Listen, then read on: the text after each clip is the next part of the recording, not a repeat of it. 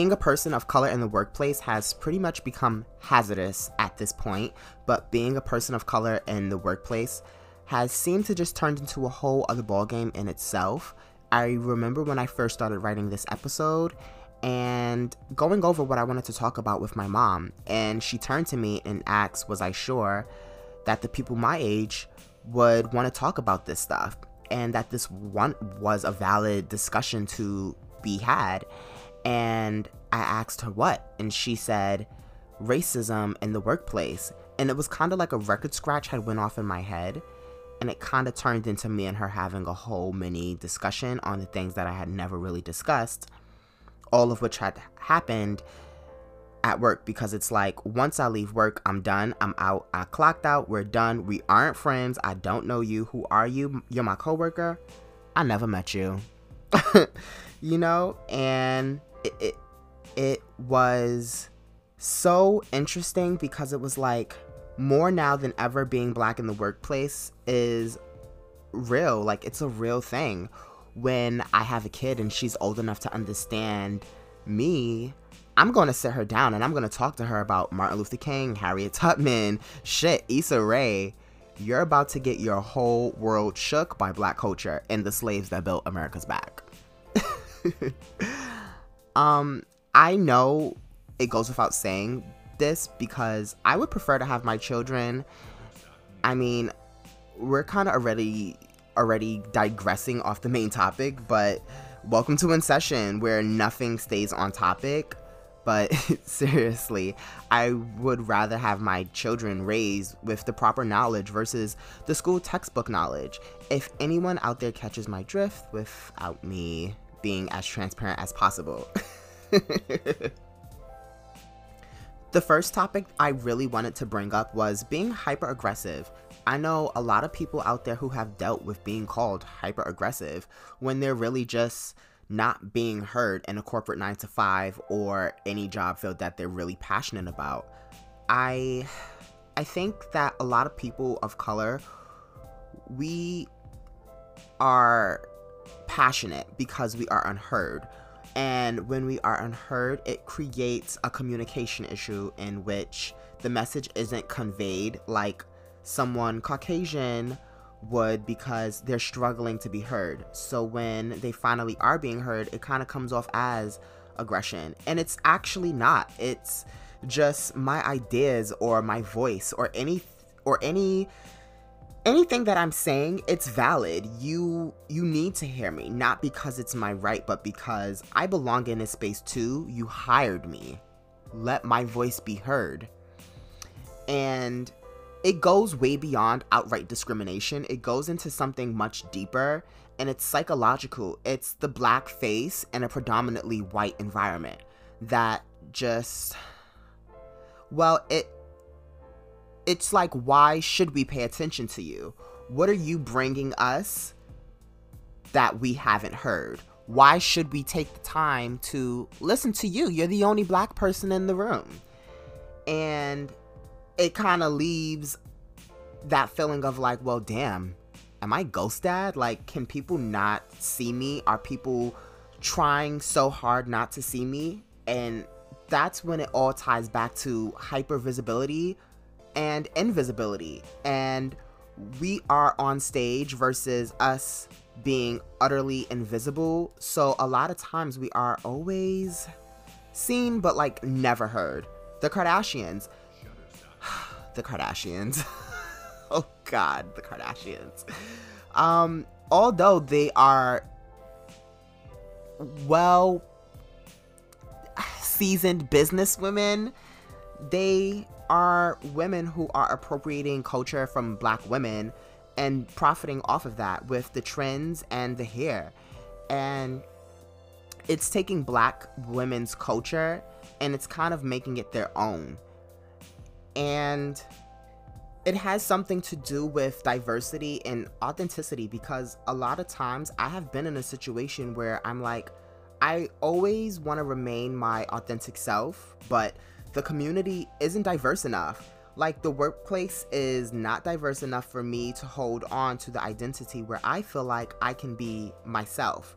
but I'm also approachable. And it's funny because I had a part-time job in Brooklyn. Oh God.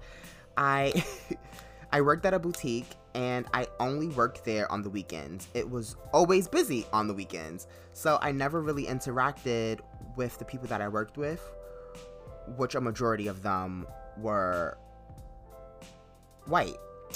And I mean, it was like about 5 staff. So yeah, I think I only probably spoke to one of the other employees. Other than that, it was not much talking because it was always so busy.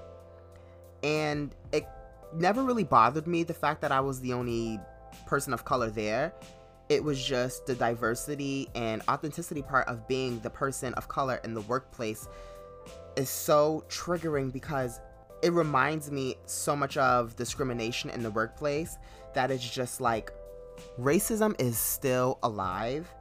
And I knew it because guys, we're gonna do a quick story time.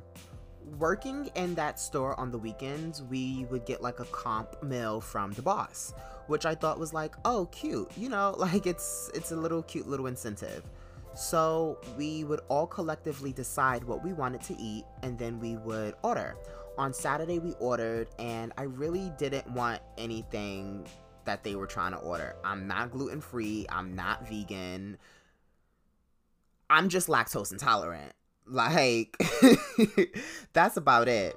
I remember when trying to decide, we couldn't find a place that was the best choice for all of us collectively that really had fit everyone's needs.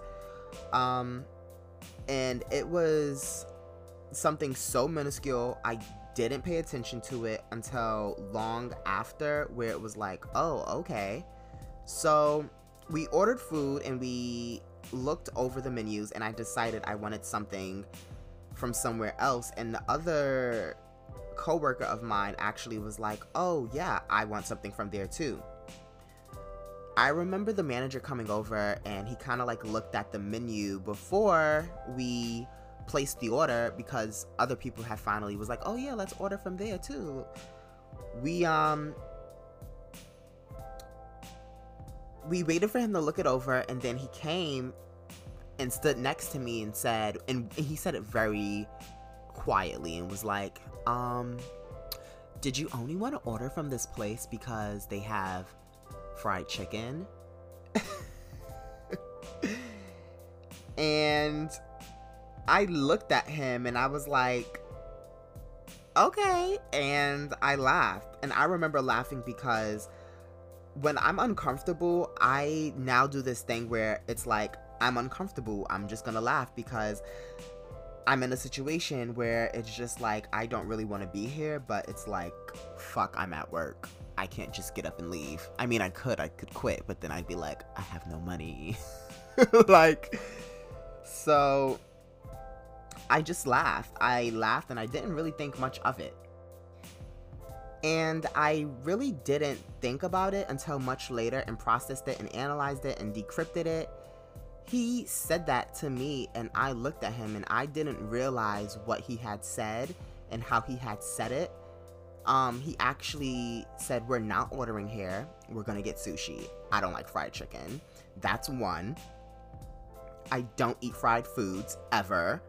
I don't really recall the last time I had fried chicken. I can't tell you the last time I went into Popeyes and got me a breast and a leg with 2 biscuits with extra jelly. I mean, the way I just said that kind of low-key sounded like I do eat fried chicken and I love me some Popeyes. I actually don't, so don't try me, y'all.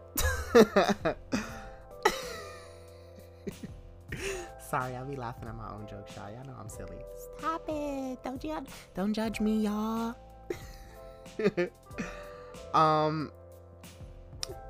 But it struck a chord with me. And it wasn't until much later, long after, when I actually wasn't even working there anymore, that me and my friend were sitting down and we were talking about something, and I had brought that situation up. And I stopped and I had a moment of clarity, and I was like, wow, this clown was racist. Like, wow, homeboy was racist as fuck. And it kind of started leading to other like other coincidences, like not even coincidences. It was more so timed recurring situations where I was like, oh, he's racist. And it was weird to me because at one point I did work there and I kind of said to myself, I don't think he's racist, but I know he's racist. And another part of me was like stopping myself from coming to that conclusion and bringing it into reality, because it was like, he can't be racist, he hired me. And at the same time, that was also me being naive, because he was definitely racist.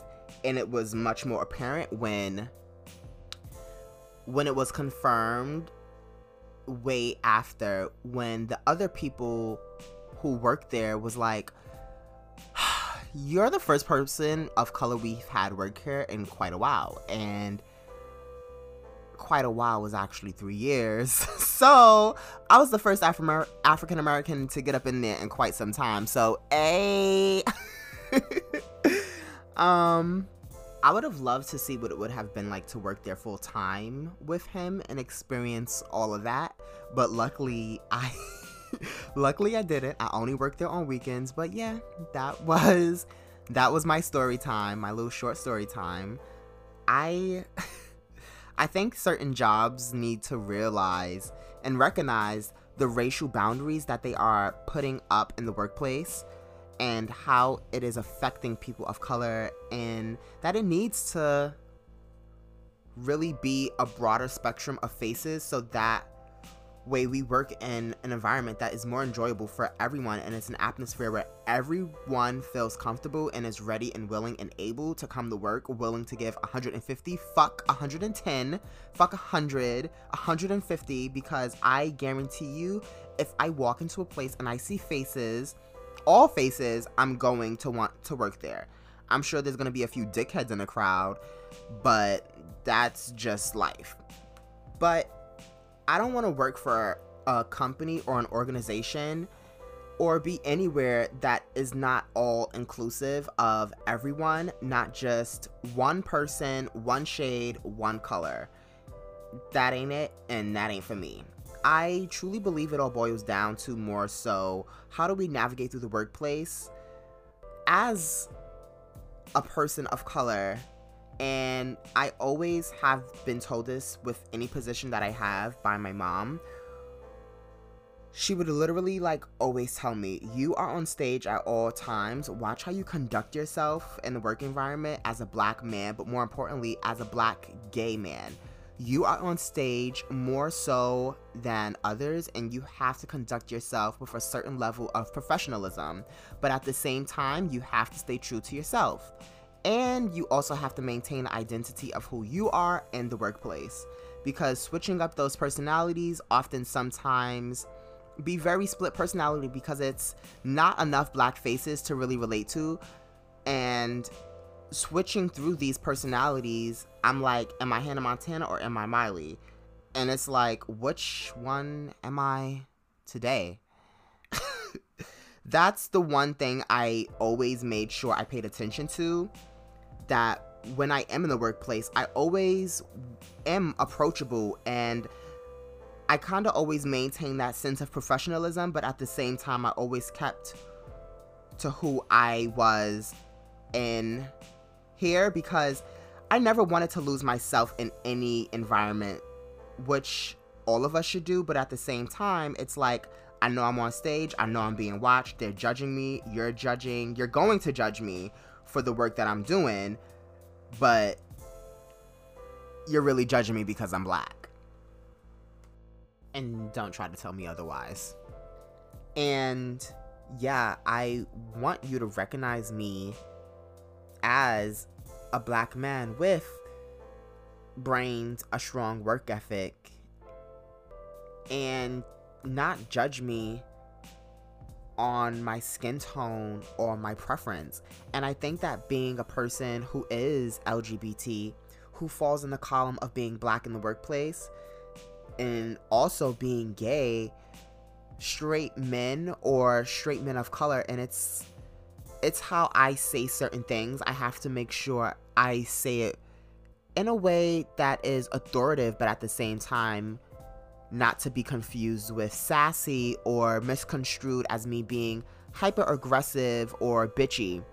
But because I know who I am, I'm a Leo. And for those who don't know, if you were to ask my friends, who is Perry, they would say he's a big personality. He's a lot sometimes. Or as my friend would like to say, he's an asshole with a heart of gold.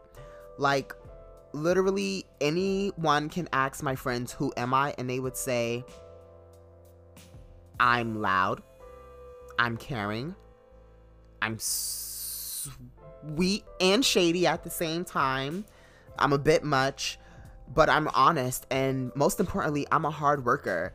And I don't want to be misconstrued as anything other than a hard worker at the end of the day. And whatever falls on me, but best believe it's gonna get done.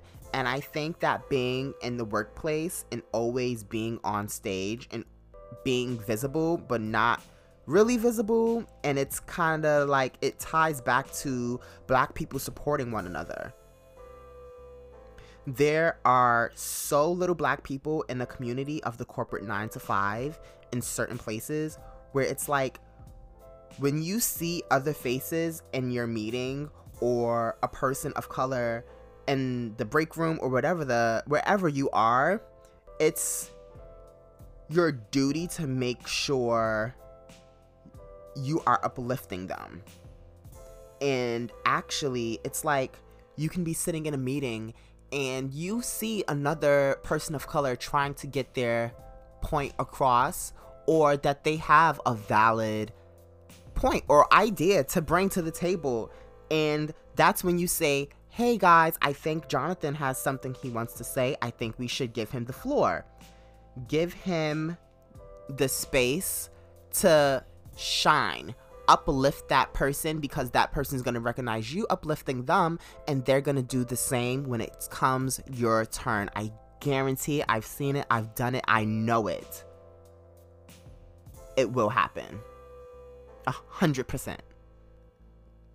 And connecting with one another versus connecting with your office neighbor. You need to connect more with the person you didn't know that was in the office or the break room, and be like, hey, what's up? How are you? I work in such and such. You work in such and such. Let's connect sometime outside of work and chit chat. It's all about uplifting people in the workplace to make sure that everyone feels heard, everyone feels recognized, and everyone is validated. I think that in the workplace, everyone is out to get that top spot. So to be head honcho and get that promotion, regardless of wherever you are, I feel like it's always going to be a promotion or that position that everyone kind of wants or is craving for, versus you working as a team. Because I mean, there really isn't no I in team, and I don't want to get all Disney Channel on you guys, but I think everyone needs to uplift one another, more so people of color, because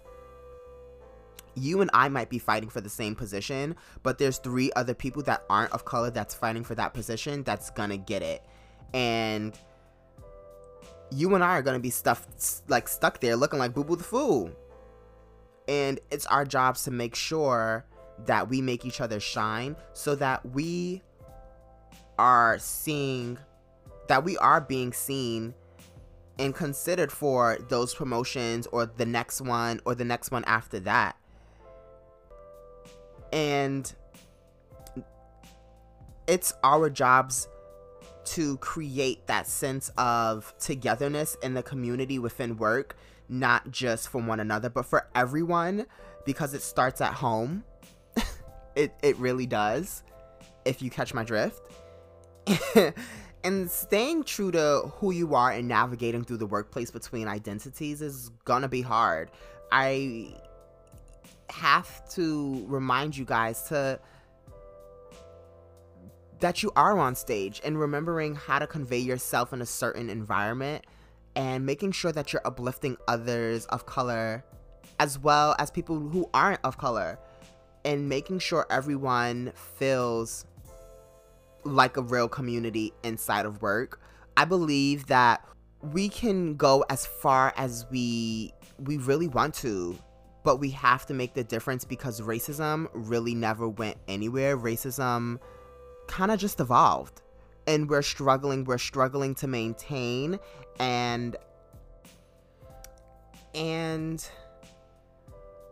people like Amanda Seales, Issa Rae, Tyler Perry, and Jordan Peele, they are making black content because black people have a voice too. And I think that content that they are creating is so good for the people, because it's like, it's allowing us to not only find our voices, but also that our voices are now being recognized and our voices are being heard. And they are networking across versus networking up and stepping over people to get to that top spot. And I think that they're doing it in such a profound way that's just making the best impact and just benefiting everyone versus just themselves. And I aspire to be them. I look up to them. These people are amazing. I love those people. Like, they are my idols. Guys, we've reached the end of this episode. I want to leave you guys with my final thought, with that it all starts at home, uplifting everyone and connecting and building that support system in the workplace from within. It all starts with you. I want to thank everyone for tuning into the first official episode. If you like what you hear, follow and share. I'm Perry, and this has been In Session.